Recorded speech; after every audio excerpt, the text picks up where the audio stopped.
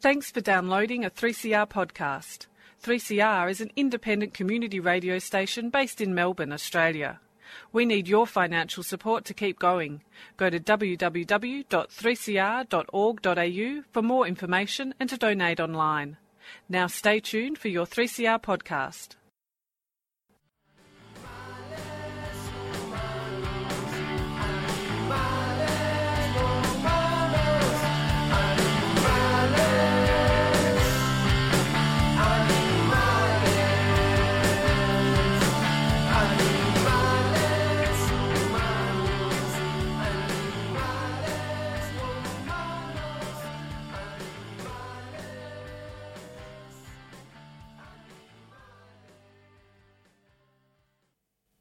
Freedom of Species brings animal advocacy to the airwaves. It's a radio program dedicated to raising awareness about issues concerning animals. This includes animal advocacy, activism, protection, conservation and, importantly, appreciation. The program is broadcast from the 3CR studios in Melbourne, Australia and streamed live via the 3CR website. Recent podcasts are available via the 3CR and Freedom of Species websites. All podcasts are also available via iTunes. Welcome to Freedom of Species. I'm Kate Gracie, and last weekend I had the pleasure of talking with Damien Mander here in the 3CR studios. Damien's the Australian founder of the International Anti-Poaching Foundation, and he lives in southern Africa, where the IAPF trains and resources local rangers to protect wildlife from professional poachers. Now, Damien's life journey is an unlikely one. When he left school, he joined the Royal Australian Navy and qualified as a naval clearance diver. Then he became a special operations sniper in the Special Forces. He then spent several years working as a mercenary in Iraq and also alongside the US Army. Damien eventually left Iraq after 12 tours of duty. Then, on an adventure trip in Zimbabwe, he saw for himself the world of poaching. That experience, it seems, changed everything. Damien, thank you so much for coming on the show. Just to start with, you gave an amazing TEDx talk in Sydney a few years ago, and you spoke of a fundamental motivating force to find courage within. Your work with IAPF surely puts you up against a large, lucrative and ruthless organised crime industry that would make you a target. Where do you find your courage? G'day, Kate. Thanks very much for having me on the show. I mean, there's varying levels of courage, and I mean, I suppose there's the first level of courage for me was finding the will to help animals or to accept the truth that we exploit animals the way we do as a species. The second level of courage, I suppose, is diluted a bit by the skill set that I have and the job that we have to do in terms of going out there on the front lines and protecting animals. We are dealing with organised crime. We're dealing with people who use military tactics, AK-47s, heavy caliber rifles, to go out and hunt animals like elephant and rhino. And I have a skill set, a very niche skill set, which is unfortunately required to protect those types of animals. So, we don't have time to sit back and reflect too much. It's an ongoing war. One that's being fought on many levels and on many continents. But, as much as I would like to be an activist and spend all my time speaking up for all animals, I have that niche skill set that is required over there on the front lines. What about the local rangers that you recruit? How do you recruit local guys that know those very real risks involved? I mean, surely your vegan message is a hard sell in Africa. Yeah, it doesn't stick too well with cultures that have been brought up on hunting, and that's where they got their food from. They went out hunting, but when I came over there, I came from Iraq. Just done 3 years in Iraq, and you sort of see what the world does in terms of the open checkbook to go and fight for a patch of oil, and then you come across and you see these guys that have given up living with their families for up to 11 months of the year. They live out in the bush. The biggest threat they face is not so much the poachers they're trying to stop, it's the animals they're trying to protect. And these guys were, these are people who have signed up to protect nature, and they in turn have to do the job of a soldier. again, unfortunately required. And they, I got there. They're walking around in some of them are doing patrols in bare feet. They've got worn-through uniforms. They might have one rifle for a patrol. These old radios, and I just thought, where's our priority? These guys aren't protecting lines on a map or patches of oil in the Middle East. These guys are fighting for the heart and lungs of the planet, and it sort of made me reevaluate, my position on things. And I initially went over there for adventure. I'd done the Special Forces thing. I was a clearance diver in the Navy. Done a dozen tours to the Middle East, to Iraq. I spent a year in South America. I was where could Damien Mander go and have his next selfish adventure, or where's he going to get his next pictures for Facebook? And running around the bush hunting poachers in Africa seemed like it. So I got a very stark awakening, not only with what I saw, but what I saw within myself. And I saw myself as being selfish. Here's these guys that have given up everything in their life for as little as $100 or $200 a month, and I was over there trying to have an adventure on the back of their hard work. And so I, at that very moment, knew that I was completely full of shit. Refreshingly honest. You don't hear that often. It's been claimed that poverty has driven many of these poachers to do what they do, and that they're simply the tragic victims of their own circumstance. How do you respond to that? Yeah, look, there are varying levels of poaching. There's subsistence poaching where people are trying to put food on the table. They're out there hunting small game. But then you move through to the commercial levels of poaching where people are laying 300 or 400 snares out in the bush, which chokes an animal to death. And then you move it up a level to your ivory and rhino horn poaching syndicates. This is organised crime. This is the same people involved with child prostitution, human trafficking, drugs, guns. Some of these guys that we're catching are getting paid up to $20,000 a night. They're living in 2-3-story houses. They're driving around in brand new four-wheel drives, designer clothes, smartphones. You need to get out of your mind this poor African living in a mud hut who's just trying to put food on the table. You're talking about serious organised crime, guys using military tactics. And us as an organisation, what I set up when I went over there, I didn't set up an organisation to go out there and pick up the little old lady who's out there collecting firewood in the national park, or the guy who's trying to put food on the table. We went out there to target the organisations that are involved with organised crime, but target them on the front lines. If you to think of some of the bigger organisations that try and deal with things on multiple levels, and this is a war that is being fought on multiple levels, talking about demand reduction in Asia, policy change within governments, tougher laws and penalties, working with communities, working on the ground. Think of that as your entire army. Think of our organisation as the Special Forces. So we're the guys that go out to the front lines of some of the toughest situations and deal with that problem right there and then. Where we run them with a Special Forces mandate or culture, where small groups of guys that get big jobs done with minimal resources. Now you're at war with the poachers, and they're your own words. You're at war, and I understand that IAPF has shot poachers, and which many would say is counter to the non-violent ideology of veganism. How do you justify those actions? Yeah, very good question. When you look at Zimbabwe as an example, there's a shoot-on-sight policy for armed poachers, and so we can literally, if there's an armed poacher there, you can shoot first and ask questions later.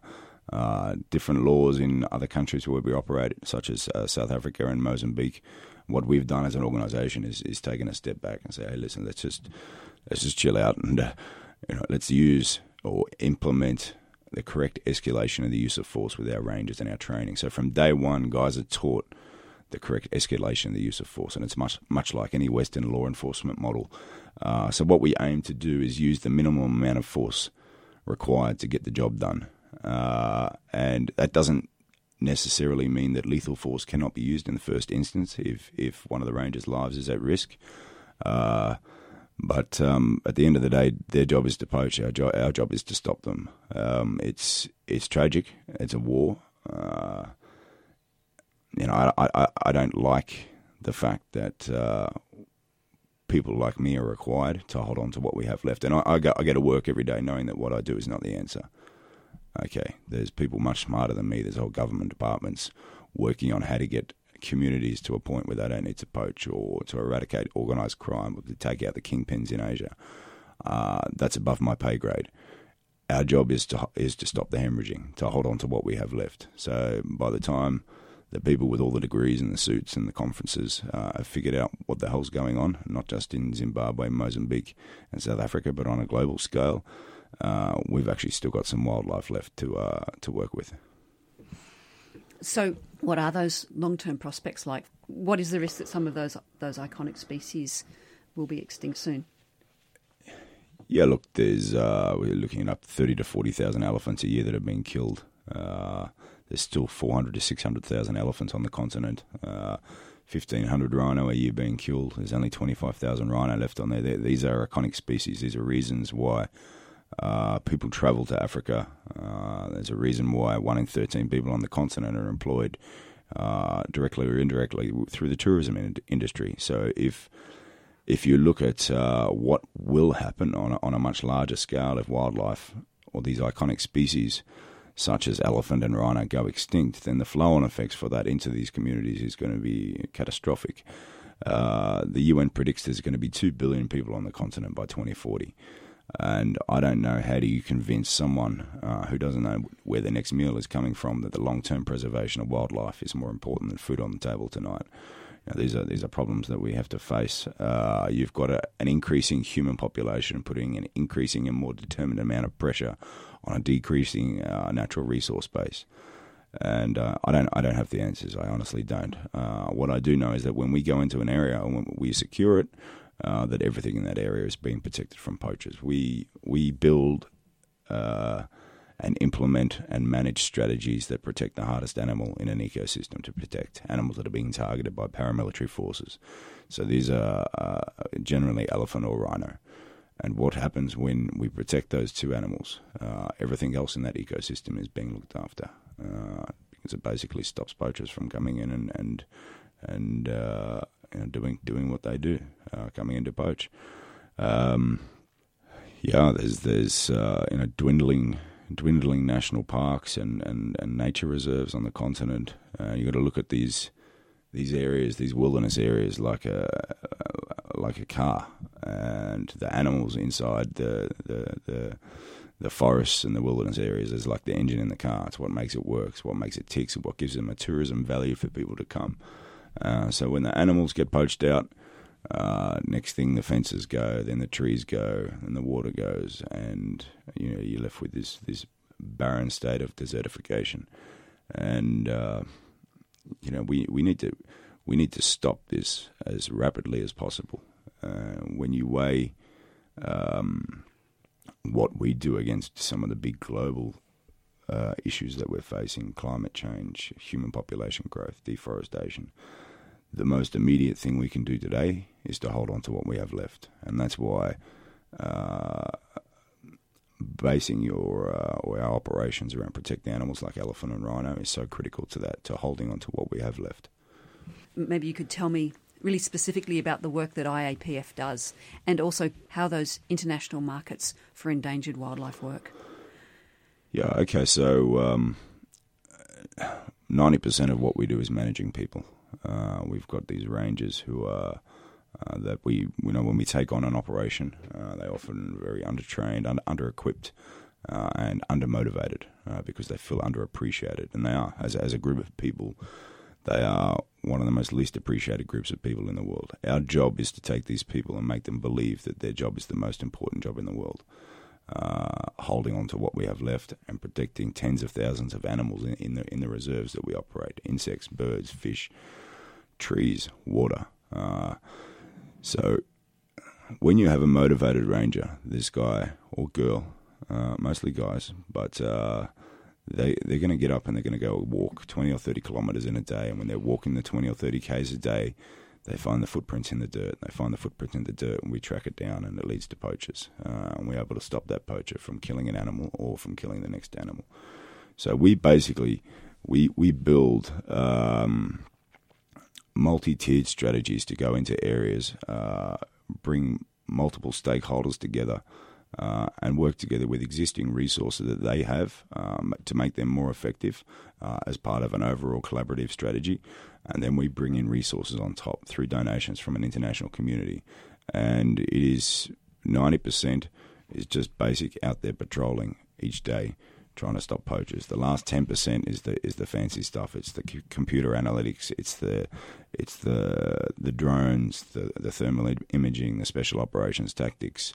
But unless you've got that first 90% right, having a motivated game ranger that believes in what he does, that is ready to go out there every day and risk his life for these animals, then nothing else matters. And again, we're not the organisation putting up the billboards in Asia. We're not the organisations that go into the communities and work with the local communities. We partner with organisations that specialise as much in that as what we do on the front lines. But we're the guys at the coalface who get the job done, and our mission is wildlife conservation through direct action.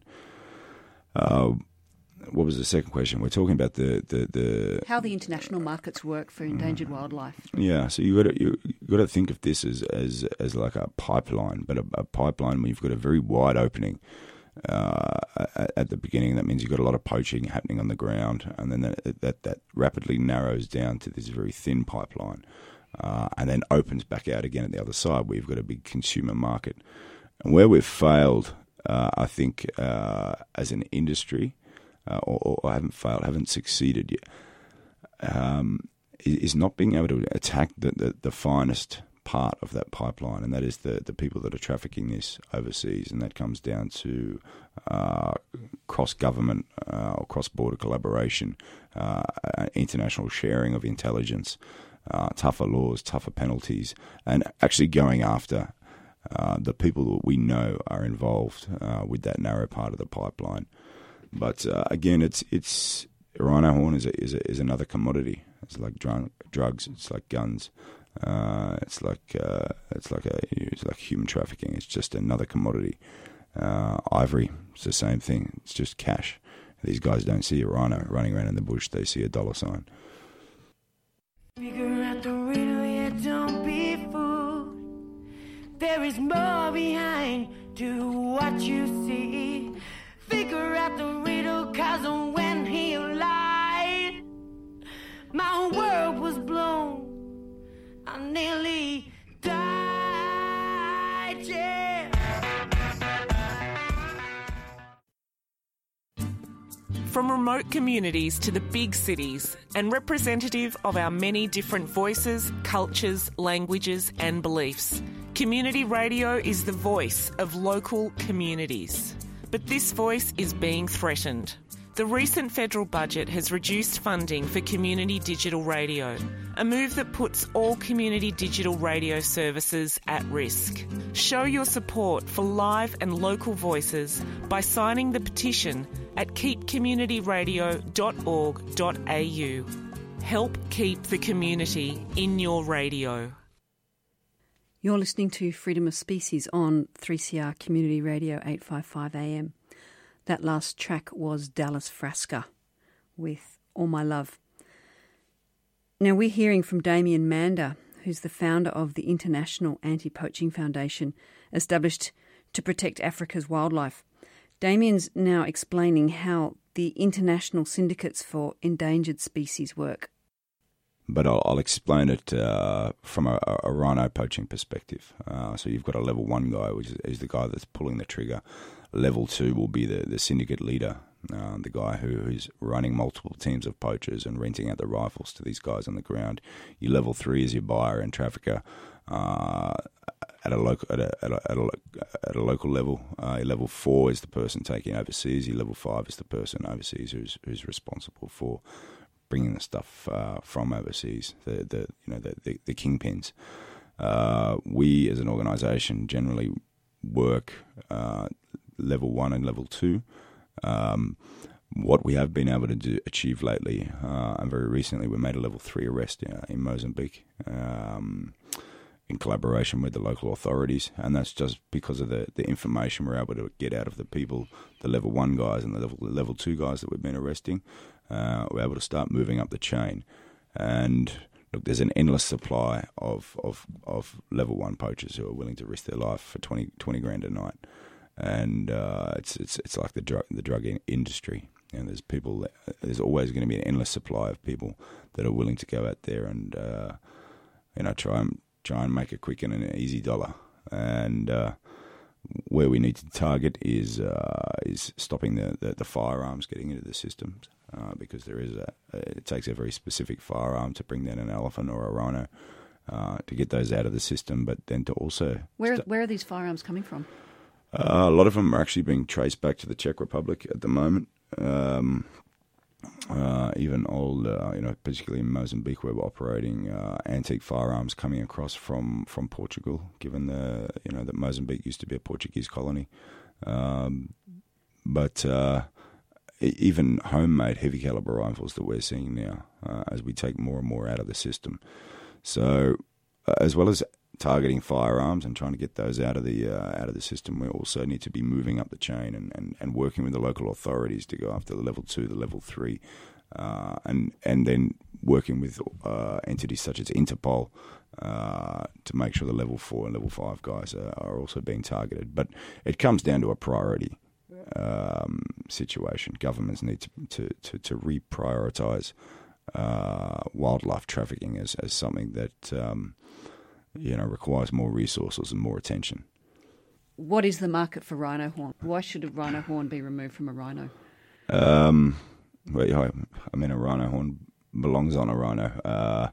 It's been used, has been used as far back as 2,000 years in traditional Vietnamese and traditional Chinese medicine, and is still used today in traditional medicine. What we're seeing now is, particularly Vietnam, is a rising economic superpower in Southeast Asia. They don't travel a lot. They stay at home and spend a rising disposable income on consumer-related goods or status-related goods, and that's what we're seeing with rhino horn now. We've seen instances in the past with bear bile, with deer antler wine, with soft-shell tortoise, which were previously very rare and exclusive in Vietnam. The market then oversupplied them, and they lost that what we call the Ferrari syndrome effect. When nobody has it, everybody wants it. So they lost that shine. So we don't know, if flooding the market with rhino horn that's sitting in stockpiles is going to reduce demand in Vietnam, or if it's going to ignite it. But what we do know is business elite in Vietnam are using rhino horn as a something to present or display. They're crushing it up, they're snorting it, they're drinking it, mixing it with Viagra, and it demonstrates that hey, I can afford to pay for something that's worth $75,000 a kilogram. So it sounds crazy, but we do similar here. We do similar here. The use of traditional medicine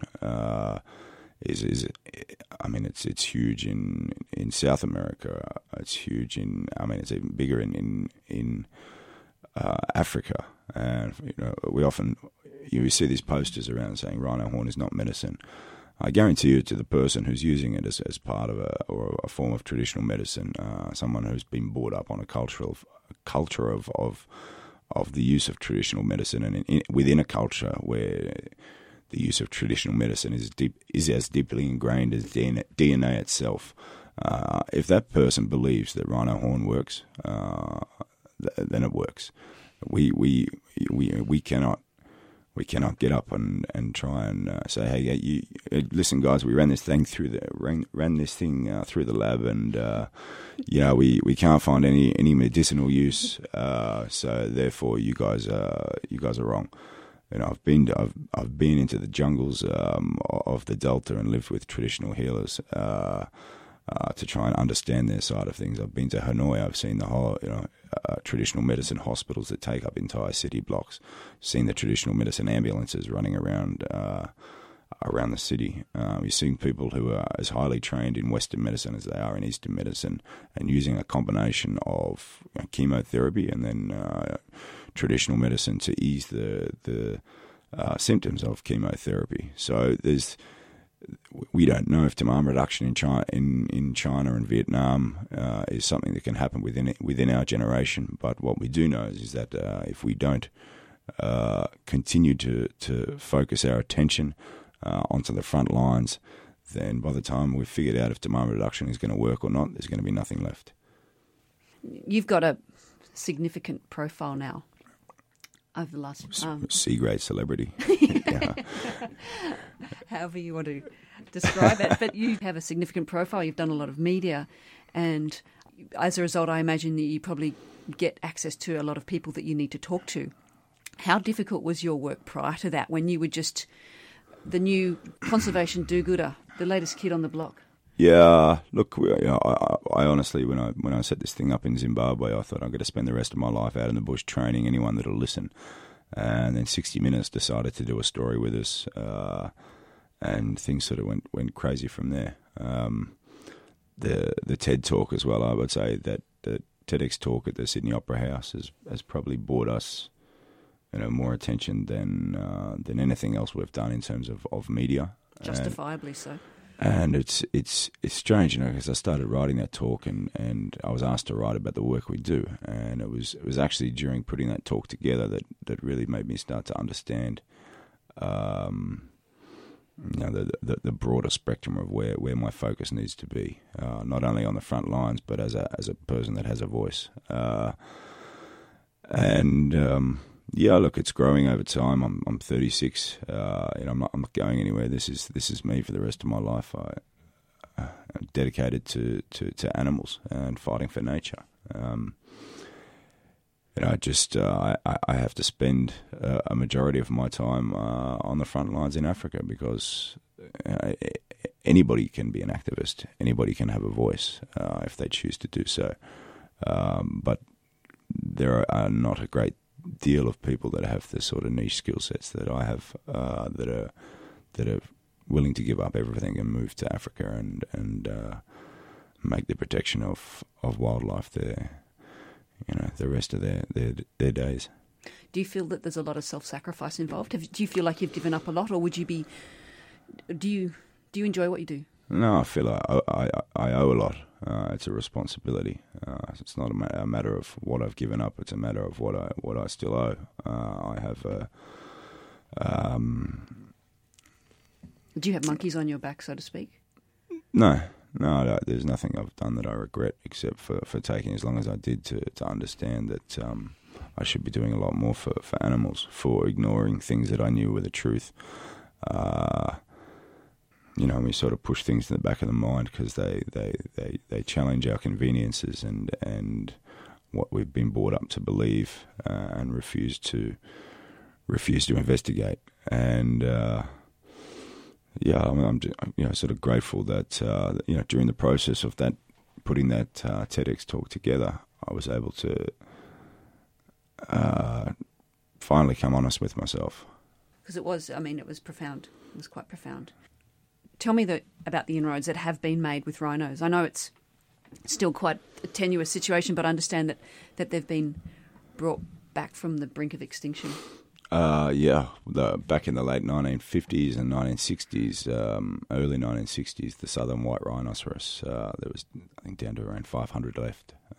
Dr. Ian Player, who not only a mentor for me, was on our advisory panel, since passed away, but largely credited with leading the team that saved that animal from extinction by bringing what was left into Umfolozi Game Reserve in South Africa and sending breeding herds out around the world.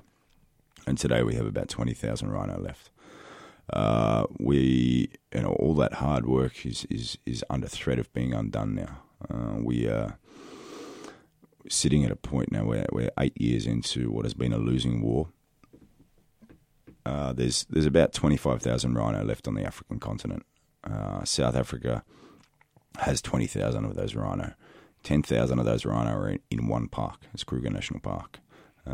Kruger National Park shares a 355-kilometre border with another country, and that country is Mozambique. In that country, in 2013, rhinos were declared extinct. So I couldn't understand how we've got this massive wilderness area on both sides of the border, but a rhino wandering from South Africa, Kruger National Park, into Mozambique had a life expectancy of 12 to 24 hours. We looked at this whole rhino war situation that's going on has fueled all these new NGOs and organisations that have started up. And we looked at what was happening along the Mozambique-Kruger border there. And within South Africa itself, there was around 420 not-for-profit organisations or charities that were focused on protecting smaller reserves or smaller populations or other areas within the country. But we went over and looked at what is termed the Greater Lobombo Conservancy. It's a piece of land that separates most of the world's rhino and most of the world's rhino poachers. Kruger accounts for around 65 to 70% of rhinos that are killed each year in South Africa. South Africa is the epicenter. It's the global stage of rhino poaching, and Kruger is the eye of the storm. And 80% of the people that do that poaching are Mozambique nationals. So they cross over the border from the east. They head west through the Lobombo mountain ranges and into Kruger National Park, and the heart, the concentration of Kruger's rhino population, which is at the very southern quarter. And we looked at this piece of land and thought, what's happening here? And there was not one organisation supporting boots on the ground anti-poaching there. So it's a piece of land that is separating, to 10,000 rhino from all these rhino poaching syndicates. It's a piece of land that had the least amount of support, but stood to benefit the greatest number of rhino. And the way we looked at it, it's the most critical piece of land on the planet for rhino conservation. We're sitting here now at a time where, particularly people involved with animals or conservation, we're flooded with dread and bad stories all the time, and we need a win, and there's an opportunity here to have a big win. An iconic species, a species that's hardly evolved for millions of years, a species which to me represents Mother Nature itself. It's a species that's hardly evolved, but we're pushing it closer and closer to the brink of extinction through human greed and our want to grow bigger and faster and stronger. Our lack of acknowledgement of what we're doing to the environment, and that rhino represents that to us. And here we are. We have an opportunity to actually demonstrate that as a generation we can have something positive on our headstone rather than something negative. I want to be part of the last generation that has a negative impact on this planet. I've got a 3-year-old kid, and I want him to grow up with a mentality that nature comes first. What are the options for rhino conservation? I understand that there's talk about some sustainable, harmless harvesting of rhino horn and even relocating individuals out of Africa.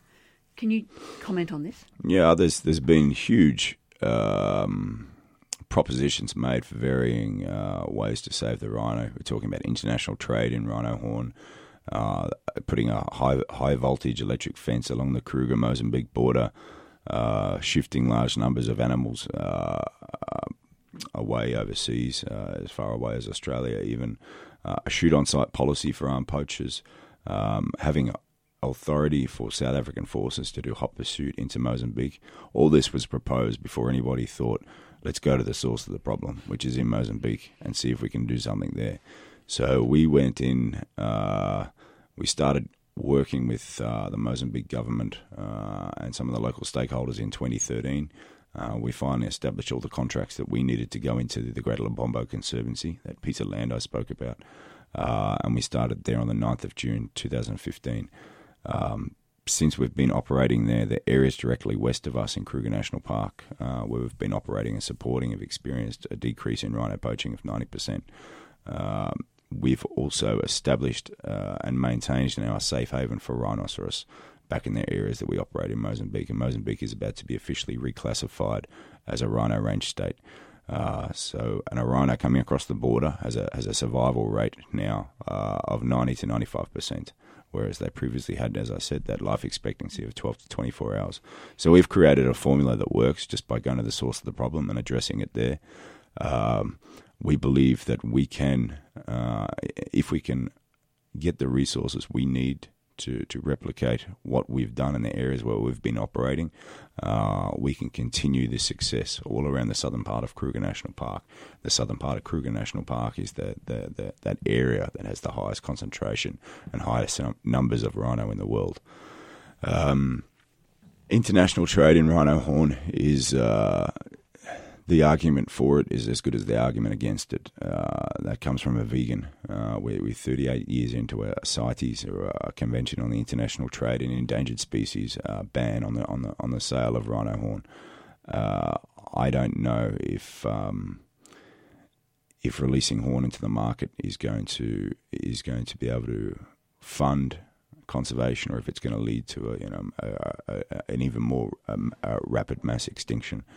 At the moment, for a landowner or a person who has a national park, a rhinoceros is a liability because of the determination that poachers are going to come after that animal. You need to spend hundreds of thousands of dollars on anti-poaching operations, basically setting up a paramilitary force. And with that comes the risk to your rangers, the risk to yourself. I don't know if being, there's just in South Africa alone, there's 30 tons of stockpiled rhino horn. Maybe, who knows, maybe if that stuff could be sold and the money put back into conservation. Doesn't that just further commodify the rhino horn then? It creates more demand because it commodifies it? Yeah, we don't know that. Maybe it reduces that shine that I spoke about. And, if so much of it is available now, then maybe it's not so exclusive. Maybe people don't want it as much. Or maybe they can continue harvesting because rhino horn can be taken from an animal. It grows back at the rate of 1 kilogram a year. You can harvest the horn off and it grows back just like a fingernail or just like hair. But does the rhino need it? The rhino does need it, but it I would rather see a rhino with no horn than a rhino lying dead in a pool of blood. And I try and step back from the emotional side of this and look at it from a logical side. And again, I don't know if this is the answer or if it's not. All I know is that at ground level, we're fighting a war. People are dying, both rangers and poachers, and most of all rhinos. And it's our responsibility to look at what the different options are and to remove the emotional side from it and look at it from a logical and long-term sustainable solution. Again, your TEDx talk very clearly indicates that for you that this isn't simply conservation work. It's not just about saving Africa's flagship species, but it's also about veganism. But are there times when you feel that there's a need to separate these into two issues in your media and speaking engagements for IAPF? Do you need to leave veganism at the door sometimes, and how do you walk that line? Yeah, I know, definitely. Whenever my board of directors tell me that I have to remember that we're an anti-poaching organisation, not a vegan organisation. But Damien Mander is both. So when I speak to you today, we're talking about the organisation that I founded and the organisation that I help run, but also the person behind the organisation. So there's various times at various conferences where it's inappropriate to if I'm at a rhino conference, there's no point in me trying to give veganism a plug to a room full of rhino conservationists. But I feel an equal responsibility across both spectrums, and it's not just about veganism. It's about caring for animals, and that's and nature, and I suppose it encompasses more than just veganism. It's a lifelong dedication, such as being a vegan. But it's something that everybody has to realise that it doesn't just have to be a direct leap and overnight you're going to become a vegan. It's something where we start to acknowledge that everything we do in our day-to-day lives has an impact on nature, and whether it's a reduction in our meat consumption eventually, which may lead someone to become a vegetarian or become a vegan. If we can just reduce our meat consumption, the effects that can have on our planet and on our environment are going to be so. I mean, it's the single greatest way that we can reduce global warming is to reduce our meat consumption. Yep, it's time that more people understood that. Other than the very obvious and important financial assistance that IAPF needs, how else can we help? I mean, at the end of the day, it's it's money that makes the machine tick. But we have everything we do. We have a support base now which spans right around the world. People that contribute, whether it's $5 a month or $50,000 a year. Our support base is our very foundation. That is what the rest of the organisation sits on. It's the people that have decided that they're going to contribute and they want to have a direct impact with their money. They want to make sure that the money they put in today is actually doing something tomorrow. On top of that, we have our boards of directors, then we have our country managers, we have our project managers, we have our team leaders, and then we have, most importantly, our rangers, the guys who are out there on the very front lines. So we have, it may be a graphic designer in Melbourne that helps us do a poster for a fundraiser. It may be a lawyer that helps us look over a contract. It may be a paramedic that comes over and spends time with our rangers and teaches them first aid. We have what we call our Green Army program. So we have people of all walks of life, all ages, generally from 16, 17 and above, come out and spend time with our rangers on the front line in Zimbabwe. Zimbabwe, one of the most beautiful, and I would say in Southern Africa, and you can attest to this, safest countries. And they go and spend time out there living with the rangers in the bush in a tented camp. They go out patrolling, checking for snares, checking the boundaries, monitoring the population of critically endangered black rhino that we have there.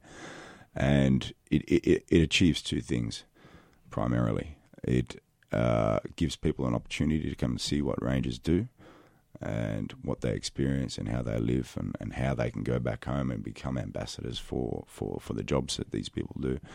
But most importantly, it makes our rangers recognise that people around the world care, that they're not just in this fight alone, because it can be a very thankless task for a person who lives in a remote location in the bush and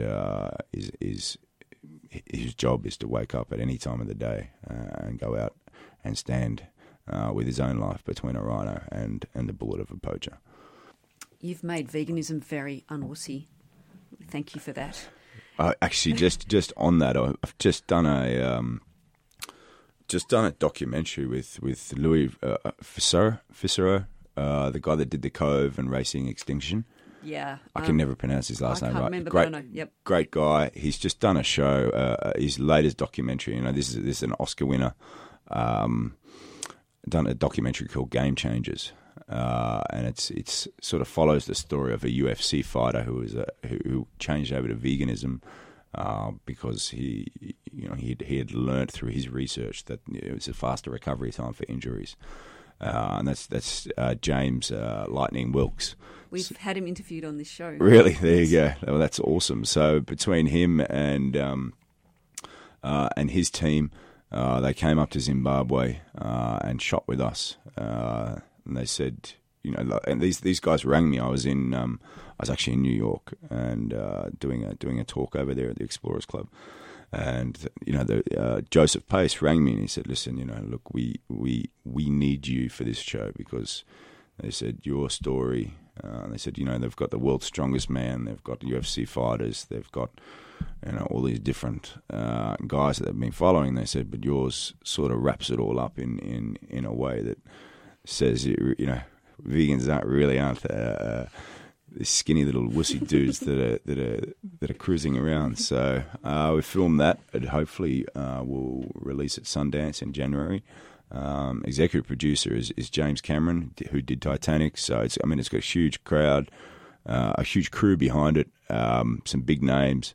It's a big budget documentary, and I really think that is going to put it in people's faces that you don't have to be this scrawny little Hipster. runt hipster wearing happy pants and dreadlocks to not eat animals. Yeah. You know. So What's the name of the movie again? it's called Game Changers. Game Changers. Okay. Yeah, and you can look it up online. Looking forward for that to come out. Actually, Louis. I mean, Louis is. Such he's experienced with National Geographic, and you can see the excitement in this guy's eyes, and hear it in his voice when he talks about this program that's coming out. And the committed team behind him. It's just when they came out into the bush with us in Zimbabwe, it's like had this ball of positive energy around it. Wow! And to be a part of that, it was a great privilege. Yeah. Wow, that sounds great. I'm really looking forward to seeing that. We'll make sure that we get that on our website. I at the don't very think least. you'll get a choice to not get it on your website. I think I think it's going to be huge. These guys are really pumped for it. Fantastic. Yeah. Fantastic. There's enough conservationists in the world, I think. Look, for me, I mean, the biggest realization is that there's no ethical way to kill something that doesn't want to die, and so that helps me in my daily life understand, the choices that I make and how they impact animals, not just on the front lines, but when I go to the supermarket, not picking up meat off the shelf And I think we all have a responsibility to actually go back and research where our food comes from. Everybody has a mobile phone. Everybody has access to the internet. To not do that is putting your head in the sand. To not understand the suffering that goes through the lives of these animals, just so they can reach our dinner plate. The disconnect that we pay people to do things to animals that we would never do ourselves. And if we did it to a human being, it would be classed as torture and murder.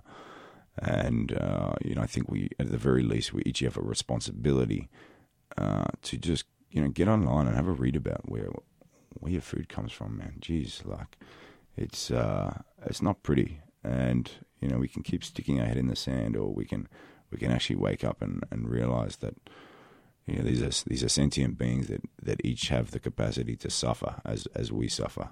And, if you wouldn't do it to yourself or someone in your family, then why would you pay someone else to do it to another living being?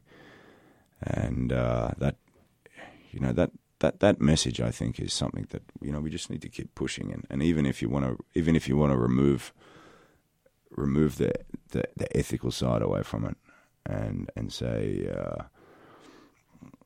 we're supposed to eat meat and all that. I mean, have a look at the environmental side and where we're going as a planet. We've got 7 billion people on the planet who are getting an increasingly meat-rich diet. And, it doesn't, you don't have to be Einstein well, he actually did figure it out. You don't have to be a bloody rocket scientist to see where this is all going. We are on a one-way path to the 6th mass extinction, and we are eating ourselves to death. And Mother Nature is not the endangered species, we are. And if we can't figure that out, and then start making some real decisions, start facing the truth that we all know is out there, then I'm very worried about the world that I'm bringing my son into. And then even step back a layer again and look at obesity and the health issues we have and what causes that, and the bullshit that's been fed to us in terms of the food triangle and what we're supposed to eat. And far out, I mean, come on. To not research is to be a flat earther. We're sitting here basically denying what is basic and common knowledge and is available at the tip of your fingers. Do you think that disconnect that people have, is it deliberate head in the sand, or is it genuine ignorance? It's a combination. People don't want to face up to the truth because it inconveniences their habits or their taste buds. I'm 117 kilos. I think I'm in pretty good shape. You know, you don't. I keep getting asked, where do you get your protein from? So the same place the tallest animal on the earth, the giraffe, gets at the same place the biggest, the elephant, the same place some of the strongest, like a rhino or a gorilla. You don't need to stuff your face with meat, with dead animals to get protein. You can actually get it from plants too. How does this message go in Africa? Do you champion the vegan message regularly in Africa, or do you just quietly practice it? No, it's tough. I do. I push it, but you get, and particularly within the conservation industry or people that are involved with environmental causes. I mean, these guys should be championing it more than anyone. These are people who dedicate their lives to looking after animals or looking after the environment. You turn up to a bloody conference, and there's a banquet of meat laid out, and it's like, what the hell is going on here? Like, are we? I mean, the irony of this is just it's crazy. Yeah, I find that in the climate change movement too. It's the climate change authorities, the climate change activists. The vast majority of them are mad meat eaters. Yeah, you know, get your head out of the sand and just go and do some research and figure out where your food comes from and own up to the truth. When did you figure it out? At what point in your life did you figure this out? It was being in Africa, and I knew it, and I pushed it at the back of my head because it was an inconvenience for me. And, eventually, I woke up one morning, and, it was around the time when I was writing that TEDx talk. I woke up one morning and just said, this is not right. What I'm doing is not right, and I've known it for a long time, and I've ignored it. And, I suppose with each, I don't know what the switch in each person is. I often get asked, how do we convert the kids, and how do we get them on sides? Each person has their own trigger. Mine was a process that I went through.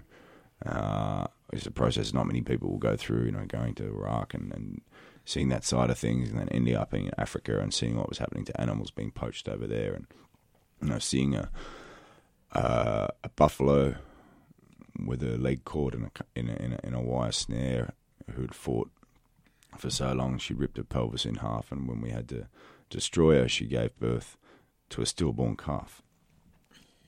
Seeing an elephant with its face cut off, I can't take school kids on an excursion to see that.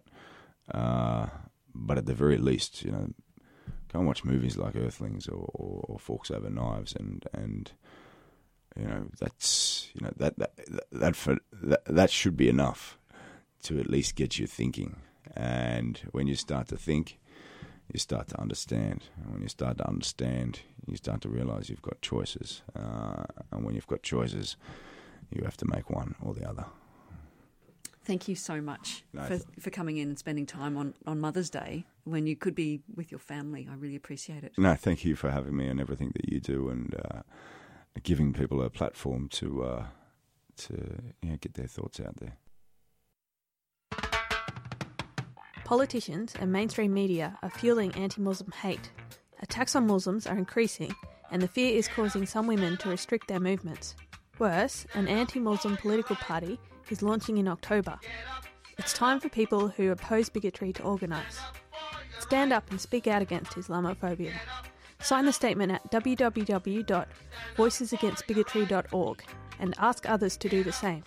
Don't be a bystander. Voices Against Bigotry is a 3CR supporter. You're listening to Freedom of Species on 3CR Community Radio. You've been hearing from Damien Mander of the International Anti-Poaching Foundation. Now, before I split, I've got a few community announcements. The Animal Justice Party is screening Forks Over Knives this Thursday, May the 19th, in the Melbourne CBD. Sea Shepherd is holding beach cleanups in Brisbane, Exmouth and Melbourne this week. And Melbourne Pig Save is rallying in the CBD on Saturday, May the 21st. Details will make their way onto our Facebook page, but you can also look it up on their respective Facebook pages. That's it for this week. Thank you so much for joining us. You can contact us by email, info@freedomofspecies.org, or via our Facebook page. We're also on Twitter. A great big thank you to Damien Mander and to Dallas Frasca, the Melbourne-based band suggested by Damien. They're going to take us out with another track. This one's called Success is the Best Revenge. See you next week.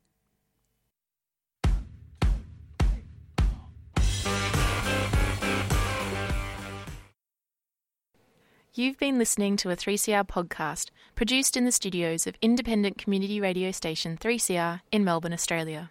For more information, go to allthews.3cr.org.au.